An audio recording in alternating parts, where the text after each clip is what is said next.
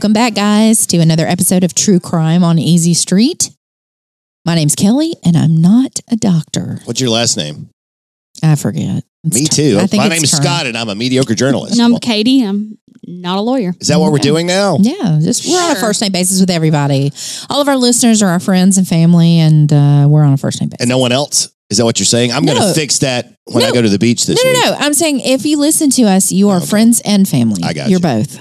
Oh, you said so it the other way. You know us by our first names, right? Yeah, yeah. And maybe some nicknames that we don't want to mention on the air. Oh, God. Depending on who we're talking about. Exactly. And guys, it's Murdaugh May. We are the entire month of May. We need t-shirts. We are covering. Wait, we have t-shirts. The Murdaugh family. We are merch. Email us if you want a t-shirt. $20. True Crime on easystreet@gmail.com. All right, just cut all that. Okay, so last week we gave you an introduction to the Murdaugh family.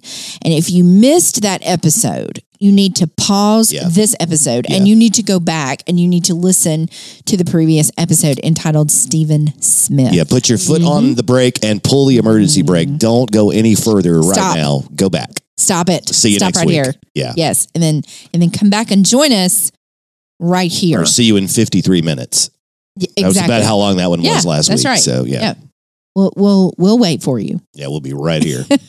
At munching on these fantastic nachos and salsa and queso that we got right across the street at Easy Street. We've got a brand new general manager over at Easy Street, Jason Van Troost. He's from Georgia.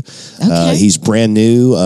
He's going to make this fantastic place. I think the phrase that Jason used was, "Thanks for handing me the keys to your Ferrari, guys. I'm going to try to make it a little better." We do have a Ferrari over there next door, but Jason's going to put some wax on the hood and polish the tires and make it even better. But welcome to the Easy Street family, Jason Van Troost. Yeah, welcome. Don't ask me how to spell it or what it means. I meant to do both of those things and I forgot.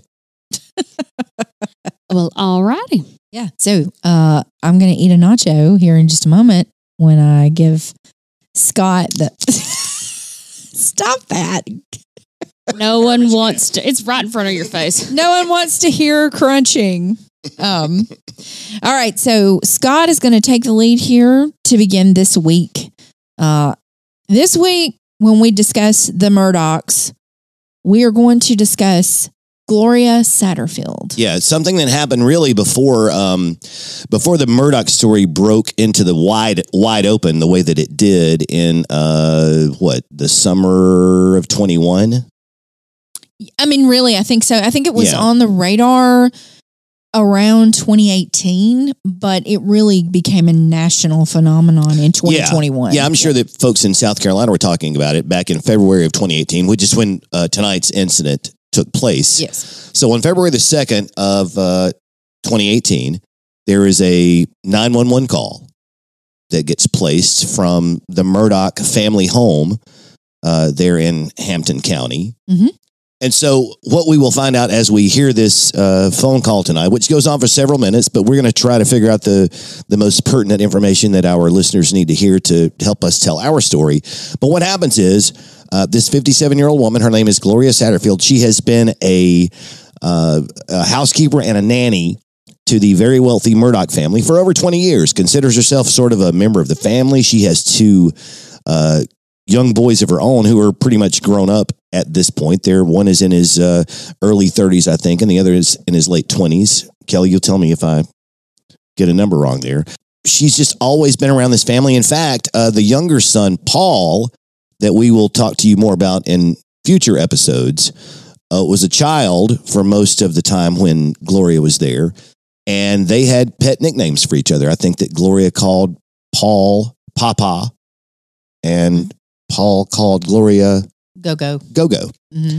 And Paul is the youngest of Alec Murdaugh. He is the younger of the two Murdaugh boys. We've got Buster, who's about 3 years older than Paul.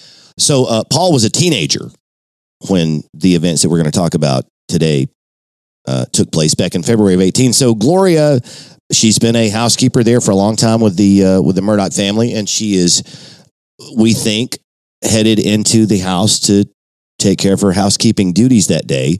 And according to the story that Alec Murdaugh tells later, his hunting dogs get a little agitated, get a little excited, and somehow manage, unfortunately, to knock her off of the brick steps leading into the front of their house, and she falls and hits her head and has to go to the hospital. And that's what we think happened, and you'll kind of hear this on this 911 call, but they're at their house that they call Moselle, and it's on Moselle Road in Hampton County. So that's and they have the kennels, dog kennels, several hundred there. yards away. Mm-hmm. But that's where their dogs are. And as I understand it, his wife Maggie, it was one of her favorite homes of the many homes that the Murdaughs had during this time. And just another of the tragedies, and I hope I'm not telling this part of the story out of order, but there were times in Gloria Satterfield's life where, as she was raising her two boys alone, despite the fact that she was working for this very wealthy family, very prominent family in the Low Country in South Carolina, she lost her house at one point. Just didn't quite make enough to make ends meet for whatever rhyme or reason, but still felt like these people were her family over the course of a couple of decades while she worked for them. Gloria was very devoted to the Murdaughs for over 20 years. That's where her mind was when this tragedy, unfortunately, unfolded for Gloria and her family. All right, so Katie, play it for us. 24 a.m. 38 seconds, February 2, 2018.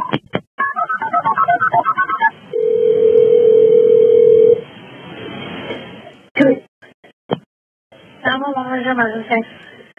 4147 Roseville Road. Okay, what's going on out there? I'm sorry? What's going on out there? My housekeeper has fallen and her head is bleeding. I cannot get her up. Okay, you said she's fallen. She's bleeding from the head? Yes. Okay. How old is she? I'm not sure, like 58 maybe. Do you know if she's up and standing or not? No. Where'd she fall from? She's still going up the steps, up the brick steps. Okay, so she outside or inside? Outside. Okay. How many steps is there? 8. Okay, is she on the ground or is she up near the top? She's on the ground. She's on the ground. Is she conscious? No, not really. Is she awake at all? Yes. Okay. If she's not responding appropriately, that she is awake? Man, she's not responding. Okay, I've already had them on the way. Me asking questions does not slow them down, man. Knowing if she's conscious is one of the things that the medic needs to know if she's responding at all to you. No. Okay, so she's not responsive at all. Well, she's mumbling. Okay, so she is somewhat conscious. Is she breathing okay? Yes. Is she bleeding from anywhere? Yes, her head. Okay, are you guys able to control the bleeding? No. Can you put a clean rag or anything on it? Yeah, I got it. Okay, is she bleeding from her face, the back of the head? I've got an ambulance coming. Sir, my name what? Where exactly is she bleeding from on her head? I'm not sure. At the top of her head. Okay.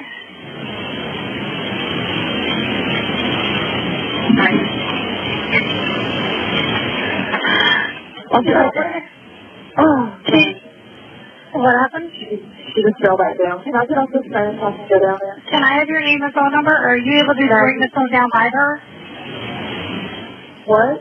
Are you on a cell phone where you can walk down there and call? Cell phone. No. Okay, can you bring it with you so we can ask her some questions about what kind of pain she's having?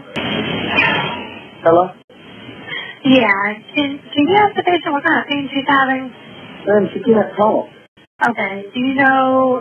She scratched her head and there's blood on the concrete and she bleeds out of her left ear. Okay, she's bleeding out of her ear? And out of her head. She's scratched her skull. Okay. All right. The other lady said that she had tried to stand up and fell down again? No, I was holding her up. And okay. She told me to turn her loose and she was trying to use her arm, but then she fell back over. Okay. Do you guys know who she is? Yes, she works for us. Okay. Do you know if she's ever had a stroke or anything before? Man, can you stop asking her the questions? I already have them on the way. Me asking questions does not slow them down in any way. These are relevant questions that I have to ask for the ambulance. One of my questions is, has she ever had a stroke? I don't believe she's ever had a stroke, not that I know of. Okay, is she able to talk to you guys at all, or is she unconscious now? She's not unconscious, she's just mumbling. Okay. I believe she's maybe hit her head and had maybe a concussion or something. Okay. Maybe. Do you know what her name is? Gloria Satterfield. You said Satterfield? Ma'am? You said Satterfield? Satterfield. Satterfield. Okay, what's the house look like out there? It's offset off the road. Okay. It's a big house, got a long driveway. With a long driveway? Yeah, Is there a gate or anything down there that they're going to need to come through? There's two brick columns that have to come through. Okay, but there's no, like, gate code or anything that they need? No, ma'am. In town, they can look for some on a 6x6 Ranger. Okay. Waiting on them in the road is green. You know, they probably know what the Ranger looks like. Yeah. You said, like, Got on a black sweater, a hat, and pants. Okay. All right. If something changes with her, if she loses consciousness or anything like that, I need one of you guys to call me back right away, okay? Okay, well, how long is it going to take? That I don't know. I've had them on the way since Maggie first called me. They were telling right away. Okay. All right, but I think they're coming. Hang on 1 minute. Let me check. They're coming from somewhere on Belt Highway in Ruffin, okay? That's what their station is. Thank you.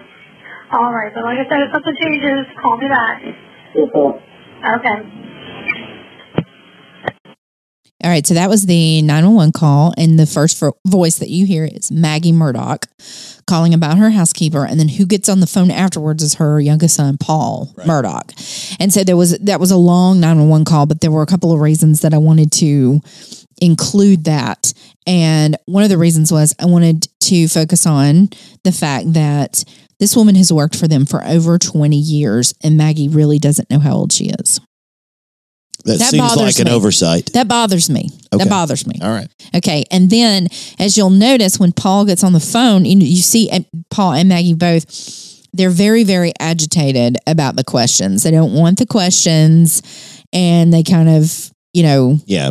And they jump at the operator, and the operator says that they're on the way. This does not slow anybody down. Yeah, but I was thinking the same damn thing. I'm like, why don't you tell me as soon as I call 911, hey, I've got an ambulance on the way. Now I need to ask you 20 questions. That would be helpful because I'm thinking the same thing. Where's the fucking ambulance? Stop talking to me. Yeah. Hey, so lead with that. But also, they don't say that, and they don't ask her, how can I help her? Oh, No. You'll hear a lot in 911 calls. Hey, she's bleeding from her head. What do I need to do? Right. They can't even get a general direction from Maggie. Oh, where is she bleeding? I don't know. On her head. She says top of her head. On the top of her head, I don't know. And then she falls again while they're on the 911 call. I don't know if you caught that. Paul is holding her up, and he says that Gloria tells him to let her go. Because then Maggie says, well, she just fell again. So she falls going up the steps, and then apparently she falls again down the steps. I think she was sitting down, and they tried to raise her up from the waist up, and she felt like, okay, I can sit up, and that's when they let. And we're all this is all conjecture, but I don't think they tried to foot her back up the stairs and let her fall down the stairs again. No, but it's just very interesting to me that he was holding her, and then she fell down the stairs again, and then and if you listen to how it was said, she just fell down the stairs again. Like maybe I'm just a more dramatic person, I guess, than Maggie Murdaugh. Well, we all know how. But also, they had just said how the Murdaughs have turned out to be. She can't talk. She's mumbling. But then she says, put me down or let me go or whatever. Like he said, she talked to him. How is she not able to talk to the 911 operator to tell her level of pain, but she can tell Paul Murdaugh, let me go?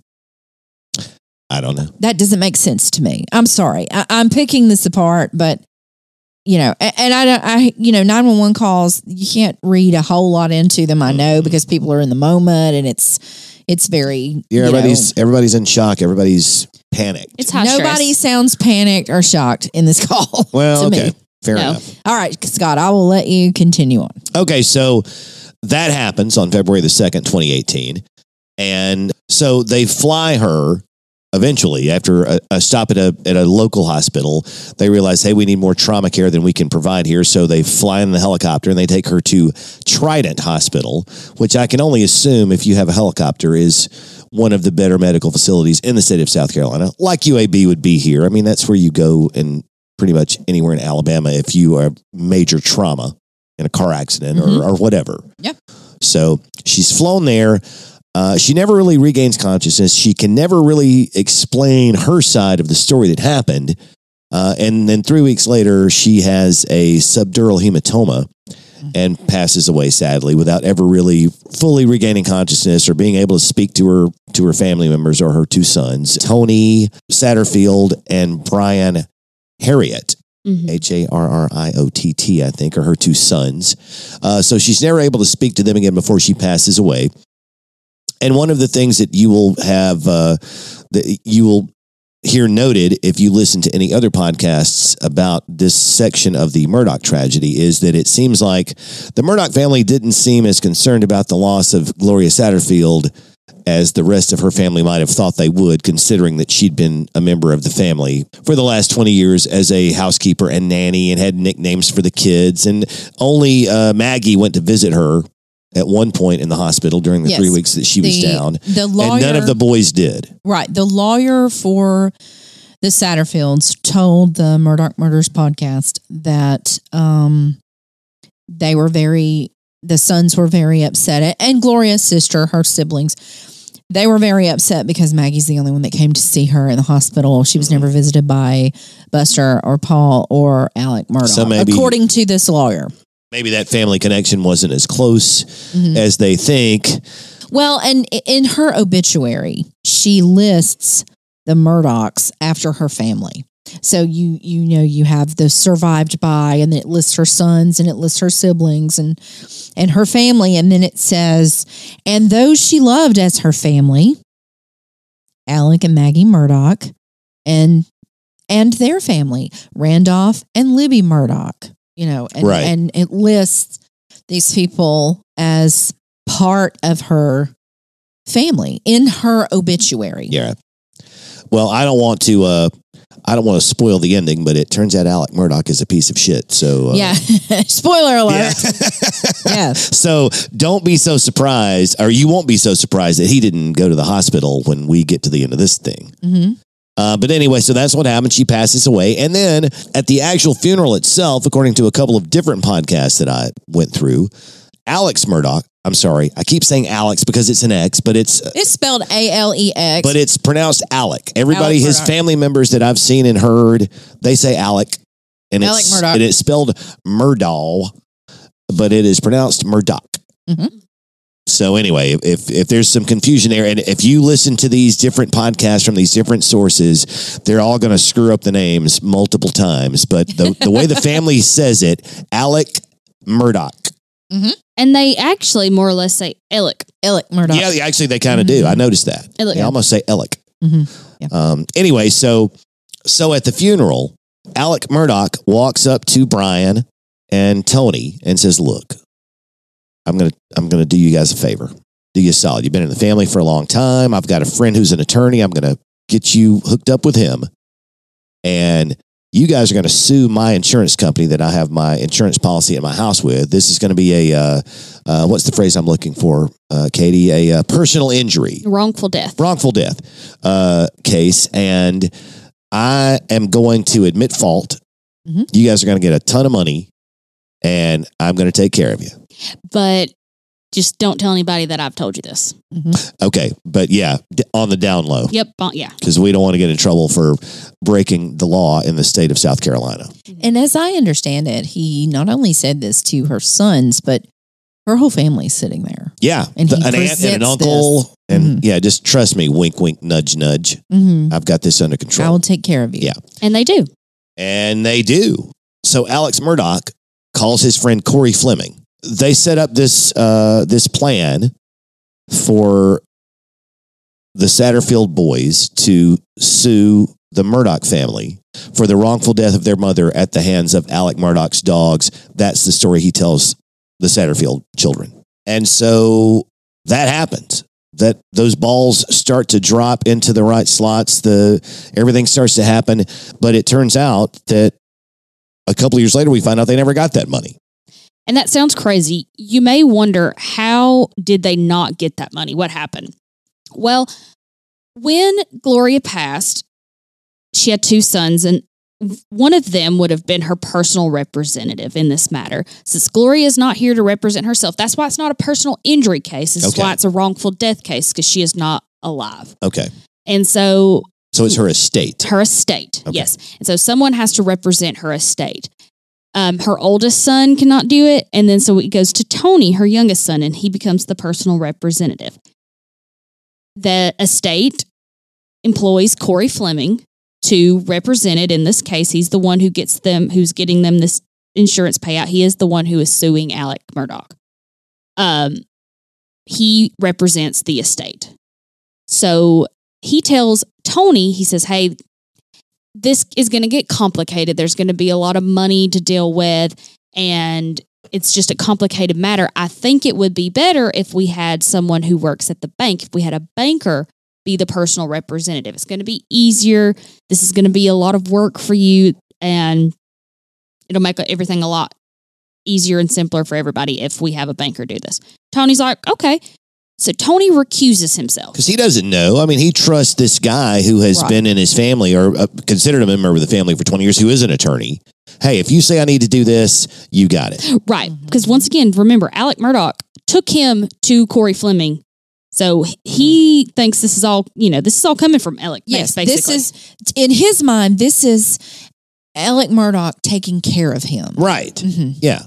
So he recuses himself as the personal representative, and in walks Chad Westendorf, who is an employee of Palmetto State Bank, and he becomes the new personal representative for the estate of Gloria Satterfield. Which means he's the guy who can sign documents, and he speaks for the estate. Gloria Satterfield's estate. Yes. Now, Katie, let me just take a break here and ask one question to our not a lawyer expert here. How common is this that a banker will represent someone's estate when they have living relatives, such as her sons? Is this common? I asked that question, and no, not really. I mean, it is a thing. It's not. So it's not completely unheard of. It's not completely unheard of, no. And a lawyer sometimes can do it. Okay. A banker can do it. Or a competent family member will do it. You see a lot of lawyers doing it. Because a personal representative, there is work involved. Mm-hmm. So there is work involved. They usually get paid from the estate. If the estate has money in it, a personal representative can get, in the state of Alabama now, I couldn't find documentation for South Carolina, but it's probably pretty close. Can get paid up to like 5% of what the estate's worth. It's 5 in Alabama, right? Yeah, 5 in Alabama. I think it's 10 in Georgia. Okay. So, but what you're saying is it's more commonly a lawyer. That's and what I see here. A banker. Yes, that's what It's kind of it makes you raise your eyebrow that it's this banker. Random guy who Okay, has gotcha. no affiliation with this. So the Satterfield boys don't request this person. No, they don't and know this person. I don't my think they know knowledge- to do it. To my knowledge, they never met this person, because usually when a person recuses themselves as personal representative, they're appointing the next representative. I can't do this, but I'm going to appoint someone that I know and trust to do this for me. But again, they're acting with the people that they believe are going to take care of them. That's who they thought they were getting Yes. because of Alec Murdaugh's connection to the family. Correct. Why would I steer you guys in the wrong direction? Right. And I am just throwing out words out here, but if for those who don't know, a personal representative, or sometimes known as a legal personal representative, is the executor of or administrator for the estate of a deceased person, and they are to serve as fiduciaries of the beneficiaries of estates and have the duty to act in good faith with honesty, loyalty, and candor, and in the best interest of the estate's beneficiaries. So they are supposed to act in the best interest of the estate's beneficiaries. That's the main statement there. So she died without a will, which means she died intestate, which means that the only two living relatives that she have that are going to get anything that she's got left are her two sons. And so this Westendorf is supposed to do what you just read. That definition, that's his job. That honorable thing that Katie just read is what Westendorf was supposed to do. Got it. Now, technically, Corey Fleming, his duty is to inform the personal representative. That is like his contact in this case. So Chad Westendorf is his contact, but Chad Westendorf is supposed to act in the best interest of the beneficiaries. You'll hear a lot of recordings and interviews, and you can read things on what Corey Fleming has to say about this, and he'll say that his client is the personal representative. Technically, his client is the estate, and he's supposed to act in the best interest of the estate, not the personal representative. Of her sons. Right. Yeah. And so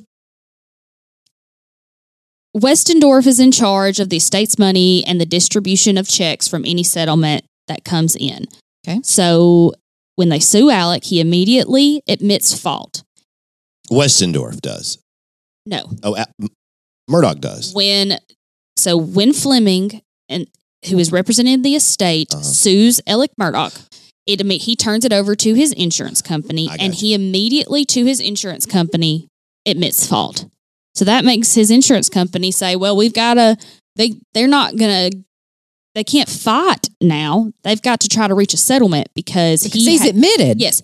And I was talking to Shane about this earlier, and he said, red flag number one, you have an attorney immediately admitting fault to something. Like, that's just not something that happens. I mean, right. And I want to provide this bit of information. Shane doesn't know this case. No. Shane doesn't pay attention to our podcast. Not at all. He's not going to hear this. Yeah, much like KT. Yeah. My husband, but that's neither here nor there. Yeah. Right. But he doesn't know this case ahead of time, and he's already saying that. This is a red flag. Yeah. With no other knowledge than what Katie has been giving him. Red flag. Shane Givens is a mediocre attorney. I'll give him that. But we have, in this settlement, we have Judge Perry Buckner, who is a well-known friend of the family of the Murdaughs. And he approves the partial settlement of $505,000 from Alec's insurance company to be paid to the estate. Later on, after a mediation, we find out that another settlement is reached in this case. Okay. And it has a payout of $4.3 million. Wow. That's quite a jump. That is approved by a second judge named Judge Carmen Mullen. Okay. And in this case, $2.8 million of that settlement was to go to the Satterfield boys, to the estate, so to Gloria's her sons. $2.8 million of that. The remaining would go to Corey Fleming for his attorney's fees and everything like that. Yeah. $30,000 of it was to go to Chad Westendorf for his role as personal representative. There was $105,000 out of that was just prosecution expenses. And I want to preface this by saying, when you just have a good round number, $105,000 for prosecution expenses, that doesn't fly. And no judge usually will approve that. A good round number like that means you're not keeping up with your books. Well, that's what I was thinking, because took a stab at it. Attorneys are paid based on their time. Right. And so it's going to come down to some change. Right. And now in like a settlement like this, he would get a percentage. But this, I'm not even talking about his percentage that would have been agreed upon to begin with. This was just a expense that he had on the like research or copies, or they called it prosecution expenses. Yeah. And they're sounds not itemized, which they absolutely should be. Yeah, this sounds like my when you order tickets for somewhere, and then there's like a fee for this and a fee for that, Yeah. and a fee, that always The ends up in a resort class fee is action. a beach towel, and it's $40. I'm keeping that beach towel. That always ends up in Yeah. a class action lawsuit, Right. Because there's handling fees and Well, it just seemed like that was something, and I'm curious to know what Katie thinks about this. It just seems like that was something that happened over and over in this situation. That there was more than Alec Murdaugh and Corey Fleming and the other guy, Westendorf, who were involved in this, because there were a lot of things that had to get swept under the rug, a lot of legal agreements that weren't signed properly there's a bunch of stuff that didn't happen right. There's a whole bunch of rotten apples in this barrel. Well, 50,000 of it was to go straight back to the probate court to go through Gloria's estate to pay for her time that she survived. So she 3 was weeks in the hospital. right, and that's only $50,000. She had $675,000 worth of medical bills Jeez. in 3 weeks. in 3 weeks that they didn't, ICU, 3 weeks. I bet you. Yeah. Wow. and they didn't allot that amount to go to pay the medical bills, which is Medicaid fraud, because her settlement more than covered Yes. those medical bills. Yeah. So with a settlement that large and they didn't allot the correct amount for medical bills is already a red flag. I mean, it's Medicaid. It's literally Medicaid fraud, and it's just never brought up. Her medical bills are never brought up in this court case. And whose job is it to bring up those bills and to make sure all this is itemized appropriately? I guess it's somebody in the circuit clerk's will- office, right? Or No.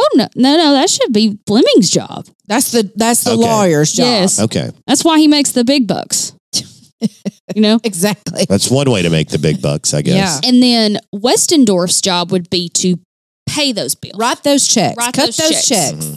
And Out of this account that has all of this money in it. right that's out of the coming estate in. account. So that's why So he the hospital's paid, the lawyer's paid, the sons are paid, the And that's whatever it. that weird fee is paid. Yes. Yeah. being a personal representative, I mean, it's work. Like I said, that's why they are entitled to a fee, because it is work. You have to keep up with accounts. You have to, I've had to do it. It's a pain in the ass. Yeah. It really and is. But that's because you're an honest person and you did it correctly. Well, I think I did.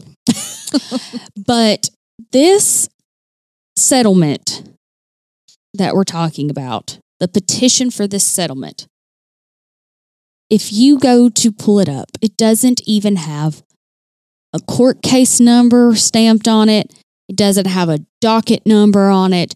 There's no court stamp. If you know anything about legal papers, there should be a stamp on it that has dates and times and the court case number on it. This petition is signed by the personal representative, but that is it. Usually, a judge cannot hear a motion or petition if it's not filed. The first thing they do in court is the judge opens their file and they're like, "Hey, what are we here for today? What's going on?" And they reference that petition. And if it's not filed, they would say, "Hey, do your job and get back to me." But no, they have this court case. Yeah. There's not even a filed document to go by. So how so they still have this court case regardless, without a number, without everything. And then this judge, what was the judge's name again? Her name, was it a she? Carmen Mullen. Yeah. So Carmen Mullen says, "I award you $4.3 million. Yes. I approve this." I approve. Yes, I approve, because they have approve they've this. agreed on this $4.3 million settlement after a mediation. And then they send it to the insurance company? They send all this, or is the insurance company on the phone? They had a mediation previously with the insurance company All right. and everyone, and they agreed to the settlement. It goes before The judge, and the judge has approved it. So then the insurance company issues the money. Right. Okay. And Yeah, they send a check. In this case, they send it to Katie. You got this part? they send it to Corey Fleming, Because Okay. he's their attorney. There you go. and Corey Fleming should cut that check to, how this should work is cut it to Chad Westendorf. Okay. To To divvy out all the money. Right. Got it. And just one more thing with these documents is immediately after this takes place, Alec Murdaugh's name is taken off of all of this. He's supposed to be on here as a defendant. Yeah, because he's the one they sued. And his name is just removed. Huh. Is it blacked out, or is it there's new documents typed, or? I'm going to guess it's new documents, I'm but going I don't to. know Yeah, that. I haven't actually. Yes, I have. Well, then who the heck is named as the? I think they just take it defendant? so like it's not like where if you search for Alex Murdaugh, it doesn't, or Alec Murdaugh, it doesn't pull. Yeah. Okay. So when the money is distributed, Alec comes to Corey Fleming and says, "Hey, we're going to do a structured settlement for the boys." And this is a normal thing to do in a case where there's a lot of money like this. So the boys have almost $2.8 million that they are going to get paid out. And Alec's like, we're going to do a structured settlement. Like, I have this company I know named Forge Consulting LLC out of Atlanta, and they are going to handle this. We're going to get we're going to get an annuity going. It's going to be a structured settlement. And so they'll get paid out, a little at a time instead of one big lump sum settlement. Sounds wonderful. Yeah. I mean, Yeah. like I said, that's not uncommon. That happens. Right. Okay. But Alec Murdaugh has no business involving himself in this. He's the defendant in this case. And who is he to say that the sons need to be paid a little bit at a time? They need to be the ones that decide, do I want it all in one lump sum, or do I want to do this? Well, but again, it's that level of trust that that Gloria's boys have for Alec Murdaugh. So their attorney, Corey Fleming, who is taking directions from the defendant at this point. Absolutely. Yes. How ludicrous is this? You told me not to say it, but stick around. The boys don't know any of this is going on. No, because they're not lawyers. Right. And nobody knows this kind of thing. The boys don't know any of this is going on, and Westendorf doesn't get any paperwork from anyone. He is told, cut this check to Forge Consulting LLC, send it to this address, and that's the end of it. Where is the address? It's that this P.O. check box. goes to? But it's a P.O. box. It's a P.O. box. Where? Where is the P.O. box? That I didn't Because get this that far Forge down. company is supposedly out of Atlanta, but the P.O. box is where? Oh, I don't know. It's in Hampton. Oh, you knew that? Yeah, I knew that. Really? You just stringing us along Yeah, and you I was already just knew the stringing it damned out. answer? The P.O. box is in Hampton. Cut this check for this company in Atlanta. That was mean. And the P.O. box is in Hampton. Yep, P.O. box, something, Right. Hampton, And South Carolina. Mhm. and he asks for no paperwork on this, nothing. He just cuts the check and moves on. This banker is just going to cut the check for this large amount of money and have no paperwork to go with it. It seems ridiculous to me as well, Kelly, but maybe this guy's he's either in on it or he trusts the people who are giving him these instructions. I can't even deposit money into the bank without proper identification. And you know what? Putting money into it. And that's bullshit, by the way. If Kelly Turner ever comes in and wants to deposit money in my account, folks at Regions Bank, you let her go right ahead and do that. I'll give you the account number right now. I'm just saying, you can't I get even it. put money in without Yeah. providing all this documentation. Yeah. They're going to Much less cut a check for 30 G's. For no, not 30 G's. It's for that's what he made. $2.8 million. Yeah, $2.8 that's what Westendorf made on this whole thing. He made 30 G's on this whole Right. thing. I have to send large amounts of money places a lot for what I do for a living. And there is documentation. How much paperwork does it require, Katie? Oh, yeah. I mean, I do this all day. And Does your banker ever say, "No, you're good. I'm just going to cut the check. It's okay"? Yeah, no, and I don't cut checks like that. Like if people are like, "Yes, send this money here," and I'm like, "That's not how this works." Yeah. Let that be a lesson to everyone listening. Yeah, don't you know what a bad idea that is? Listen to the True Crime on Easy Street podcast, season 2, episode 17. We'll tell you all about it. Get or whatever the number is. documentation. Get documentation. Yeah. It comes to light that Forge Consulting LLC was actually Alec Murdaugh. Now, there is a legitimate Forge Consulting not this LLC. one. but not these guys. Their P.O. box is not in Hampton. Exactly. Yeah. Alec Murdaugh opens a bank account and DBAs it as Forge. Yeah. And so he gets this check, signs the back of it, deposits it, lives happily ever after. Mm-hmm. Ugh. Yeah. For I a just little feel while. dirty telling the story. I'm with you. So to feel even more dirty as we continue I don't this know story, how, but give it a shot. Let's get even more dirty. Gloria's death was not reported to the coroner, and an autopsy was not performed.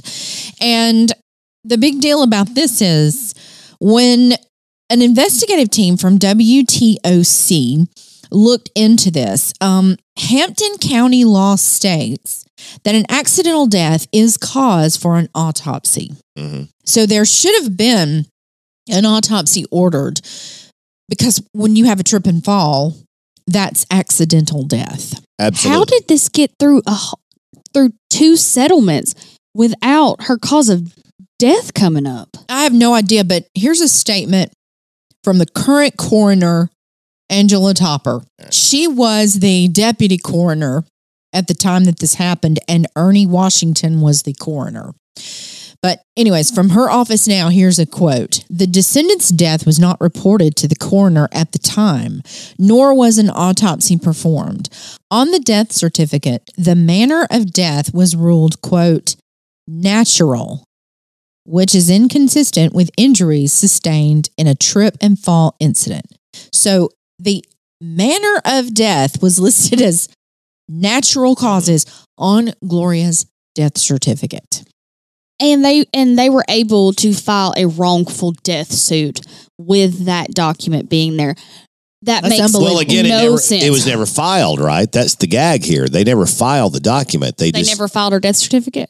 Well, I'm not saying the death certificate, but as you mentioned earlier, like the proper paperwork wasn't done when the settlements were reached. True, Right. but they So shouldn't maybe have that's even how they snuck around it. how the insurance company agreed to pay out before. I'm with you on that. It seems like the insurance company would be the brick wall that would stop this insanity from happening, but for whatever reason, it was not. And I'm guessing it's because he immediately admitted It has to be. to wrongful. Just to no fault. Which is what Shane called our very first red flag there. Yeah. No, he admitted to fault. He admitted to I'm fault. sorry. Yeah, he admitted admission of fault. I'm sorry. Yeah. That's what I meant. Yeah. He didn't even stutter. Yes, my fault. Yeah, we did it. My dogs did it. As this WTOC team continues to investigate, what does a coroner do and what does a coroner not do? Because a lot of people, when all this starts coming to light, they're wanting to, get a hold of the coroner's office, and they're like, hold up, it wasn't reported to us. Yeah.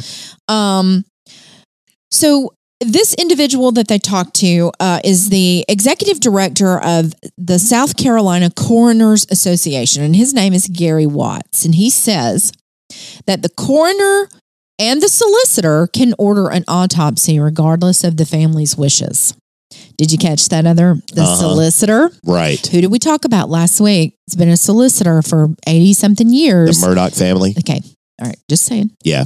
All right. So if the coroner feels an autopsy isn't necessary, then they don't actually have to do one if the family were to request it. Even if they requested one and the coroner says, I don't think so. I don't feel like it's necessary. We're not doing it. However, in Gloria's case, because it was an accidental death, an autopsy should have been done because that is part of their law. But with it saying natural causes on the death certificate.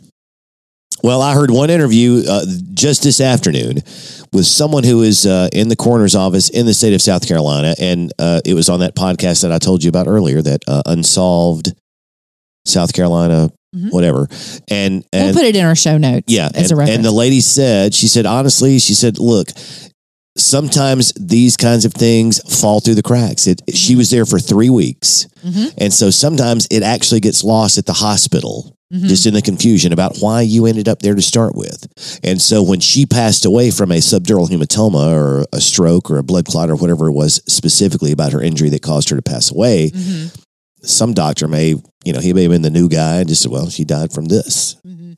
And so you check natural death on the death certificate. And that's how that could have fallen through the cracks. Not saying that it did, but it's a plausible That's true, explanation Yeah. that she said, listen, unfortunately, this happens sometimes. Gary Watts says that coroners handle suspicious deaths outside a medical facility, deaths that occur in a medical facility within 24 hours of admission, or deaths All right. in a medical facility if the person was admitted due to suspicious or unnatural causes. There's the one that got through. This one fell through. Yeah. So you can go to WTOC.com and get more on that article and more information if you want to. Is that a TV affiliate or a radio station? It's a television affiliate. Okay. All right. So Watts says that typically a death like Satterfield's, a trip and fall, would be accidental. And these are quotes directly from this article from this WTOC. He says, you'd have to document the injuries. I would say in a case like that, you'd want to do an autopsy to see what the actual cause of death. And so because that was not done, we don't have Gloria's actual cause of death, and then her death certificate says natural causes. Or are you thinking that there may be a time down the road when... I think it's suspicious as hell. Is what I think. Now, there may be absolutely no wrongdoing. Yeah. I mean, there's no evidence to suggest that this hospital, was involved in any kind of this ridiculousness that we talked about with Alec Murdaugh and Corey Fleming and Westendorf. All right, so WTOC did receive a copy of Gloria Satterfield's death certificate, and you can see it there. And the death was acute subdural hemorrhage and an ischemic stroke. So I did read listed that. as natural. I was afraid I made that up when I said it. No, they All did receive that, Okay. and you can see a picture of it online. And when a death is listed as natural, Watts says a coroner doesn't have to be notified and an autopsy isn't legally required. So this could have legitimately just fallen through the cracks, like you said, because she had been there for 3 weeks. But it really worked out very well. Yes. For Alec Murdaugh. Yes. Yeah, like it seems like a lot of these things did, almost as if someone had their thumb on the scales of justice. Let me go back to Corey Fleming just for a moment. Okay, I know Katie's got some more information for us. But Corey Fleming, last week we discussed the mysterious death of Stephen Smith and how the Highway Patrol was given the case because it was ruled a hit and run. But everybody who worked the crime scene, including the Highway Patrol, they were very adamant that this was not a hit and run. Didn't look like one. There was no evidence of that. So during the course of time, now this happened in 2015, so over the years as that investigation has continued on, and is still going on to this day, there have been some very interesting things that have happened. And one of the things that happened was a man named Patrick Wilson was named in the Stephen Smith investigation under very suspicious circumstances. Now, his story, Patrick Wilson's story, it aligns with the hit and run theory. And what happens is, and you can hear the interviews with this if you listen to Murdaugh Murders podcast. You can hear, an interview with the person who knows somebody who knows somebody who knows Patrick. Right. Okay, so this is how all of this goes. So the story is Patrick was drunk driving down the road and hit Stephen. And he later drunkenly, quote, confessed to a man who happens to be the stepfather of a Hampton County police officer or investigator or somebody. Wrong guy to have a moment of clarity with. So then this gets communicated to the Highway Patrol, and then they have that whole interview recorded that you can listen to. Okay. Patrick Wilson allegedly was drunkenly confessing to this, to driving down the road and hitting Stephen Smith. Okay. Now we went through all of that last week about how that was a dark road, and Stephen Smith was not intoxicated in any way, and he had to literally stand there and let something hit him in the middle of the road, like a very fast approaching vehicle. He was literally in the middle of the road when they found his body. Yes, and his loosely tied shoes were still on his feet. As the highway patrol said, this is not a hit and run. This is not a hit and run. We don't know why we're working this case. Right. Okay. Patrick Wilson had a lawyer, and that lawyer's name was Corey Fleming. Ah, see how you circled back there. Yeah. And so the hit and run story is the story that drew the attention away from the suspicion of Buster Murdaugh, which is Alec Murdaugh's oldest son. Which we talked about last week because there was some conjecture that perhaps the Murdaugh boys had something to do with the untimely death. But there has Stephen been no Smith. evidence to that. But this suspicious phenomenon of Patrick coming into the story falls in line with the hit and run. It's just always been very suspicious, and the fact that Corey was representing him. And Corey. We'll end this talking about Corey. Corey, who was a longtime friend of Alec Murdaugh's. Corey, who was a groomsman in his wedding. Godfather to Murdaugh's youngest son, Paul. Murdaugh's college roommate. At the end of this, claims that he and his law firm were duped by Murdaugh. Said that, he told me to send this money to this place, and I just listened to him. I thought he was doing the right thing for these boys. Yeah, but I can hear that conversation taking place before this whole thing gets started. Hey, listen, if we ever get caught, I'm throwing you under the bus. Well, with a 30-count indictment from the state grand jury charging Fleming with 18 criminal counts tied to theft of proceeds from 2 death settlements totaling $4.3 million meant for the late Gloria Satterfield's estate, he sure was trying to throw him under the bus because that is prison time waiting to happen. Yes. There was testimony from Westendorf in a sworn deposition that said that Fleming was not only aware of Murdaugh's intentions, but he was actively participating in them. He charges in the indictment seem to back up these claims that were in Westendorf's sworn depositions. Fleming now stands accused of obtaining money by false pretenses, insurance fraud, money laundering, breach of trust, computer crimes, and criminal conspiracy in partnership with Alec Murdaugh. That guy better learn to push a mop because his law license may be suspended. Oh, well, it's already suspended. Soon. Okay, good. Well, hey, good luck with that mop bucket, Fleming, you piece of shit. But he has paid back all the money that he made in this case. Paid back all the attorney's fees charged. He and any money that his firm made off this case has been paid back. And his firm's malpractice insurance has paid out full policy limits to the estate. And jacked up their monthly premiums. Oh, probably dropped them. Yeah, probably dropped them outright. So, am I also correct that he was a partner, but his name has been taken off of the firm? Yes, I believe that he was a partner. Yes, but he's got a suspended law license right now, so I'm sure they have done all they can to distance themselves they had from the him. sign guys out the next morning with a screwdriver or a can of spray paint or a hammer and a chisel or something, getting that sign updated. Of course, his attorney in this case is claiming that he is innocent and that he's been cooperating with investigators throughout the whole process. And, ever since they caught him with his hand in the cookie jar. Yeah, they paid it all back. Did Gloria's sons get their payout? Now, I was about to say, now they have their own attorney, Eric Bland, who is representing them, and he's filed all these suits against all the players in this case. Murdaugh, Fleming's law firm, Chad Westendorf, Palmetto State Bank, where Westendorf works. Everybody's throwing money at the Satterfield boys right now to try to make this go away. It's over $6.5 million they have already? Good for them. They have won several settlements. Yeah. It turns out that they have an attorney, Eric Bland, who is taking care of them as someone promised them years ago their mother worked for over 20 years. Yeah.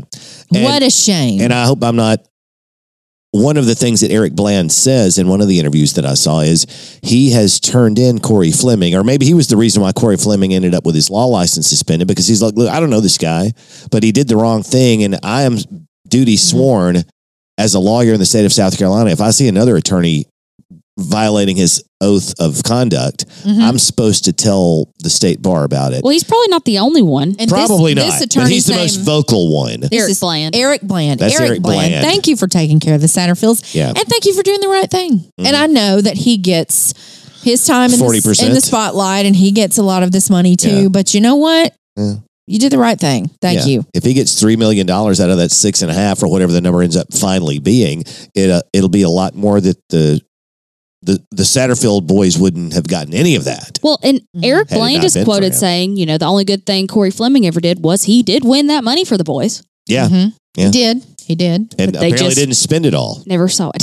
They just never saw it. And it was stated too that court documents showed that Fleming, his kickbacks, in the excess of six figures, were used to pay for his mortgage, large credit card debts, the IRS, and to purchase music on iTunes and video games. Yeah, it was over $600,000, right? That he ended up with. Yeah, and it's funny that they it just itemized all the things he spent the money on, included iTunes and video games. Good Lord. Oh, it's a good lawyer trying to make another lawyer look like as big a piece of crap as possible, right? I mean, you are trying to get a bunch of money back out of his pocket that he took illegally. I don't think it was very hard to make these people look bad. No, it wasn't. No, but it just makes you wonder, why would he do it? And it did show that he was in some debt, it looked like, and he needed money to pay off some bills. And I don't know. I'm curious to know what you guys think as we wrap this up. But I mean, the walls of insulation were so thick in this part of South Carolina that everybody who was involved in the legal system felt comfortable taking advantage of the legal system. At least that's what it seems like, because it would have taken judges looking the other way Yes. to sign some of those settlements that Yes. made it through.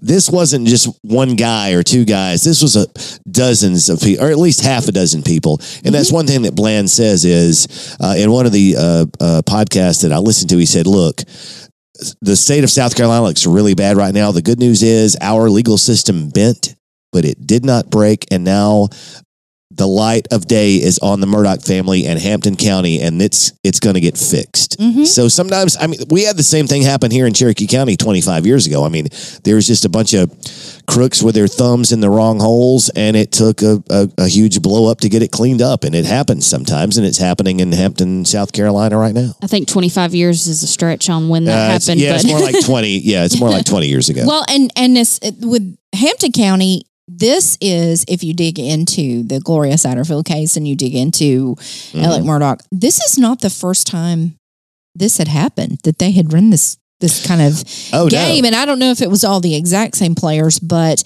Alec Murdaugh had done this before to another family. In 2011, I believe? Yeah, the particular methods morphed over time. The creation of the Forge, the fake Forge company that mimicked the Forge Consulting, that was something that morphed over time into something that became a cleaner way to wash their dirty money. Yes, and they're even digging present day back to 2011, 2009. I was going to say, the They're number I saw was like 2010, and it's over $9 million. I was about to say, Yeah. I've seen 8.4. So. Okay, that's it, 8.4. And the thing is, there is a 3-year statute of limitations, but that comes into play whenever a reasonable person would be able to know Discovers that this is the happening. crime. Yes, so that doesn't happen from the time that the crime occurs. It's when a reasonable person would realize or recognize the crime.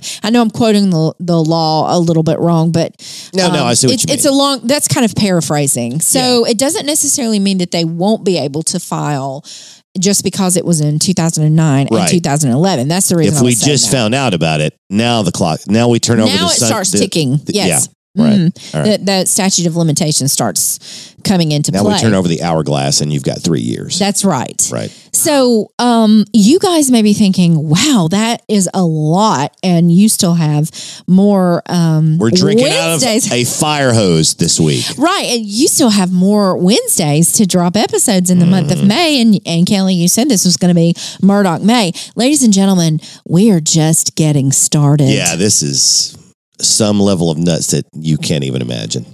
No.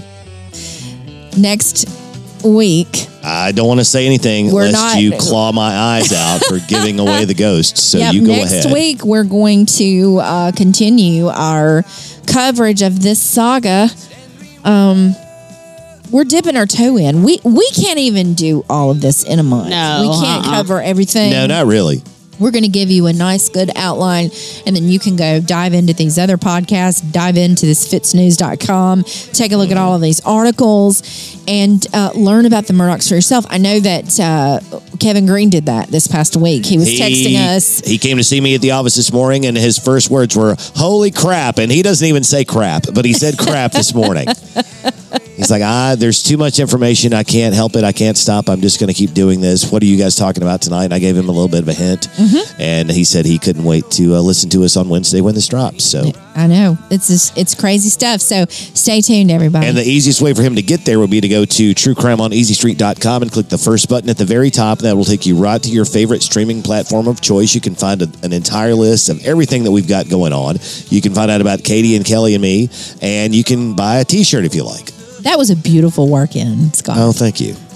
That was professional right there. That was not mediocre at all. I don't know. Well, you know what? Watch me screw this up. Good night, everybody.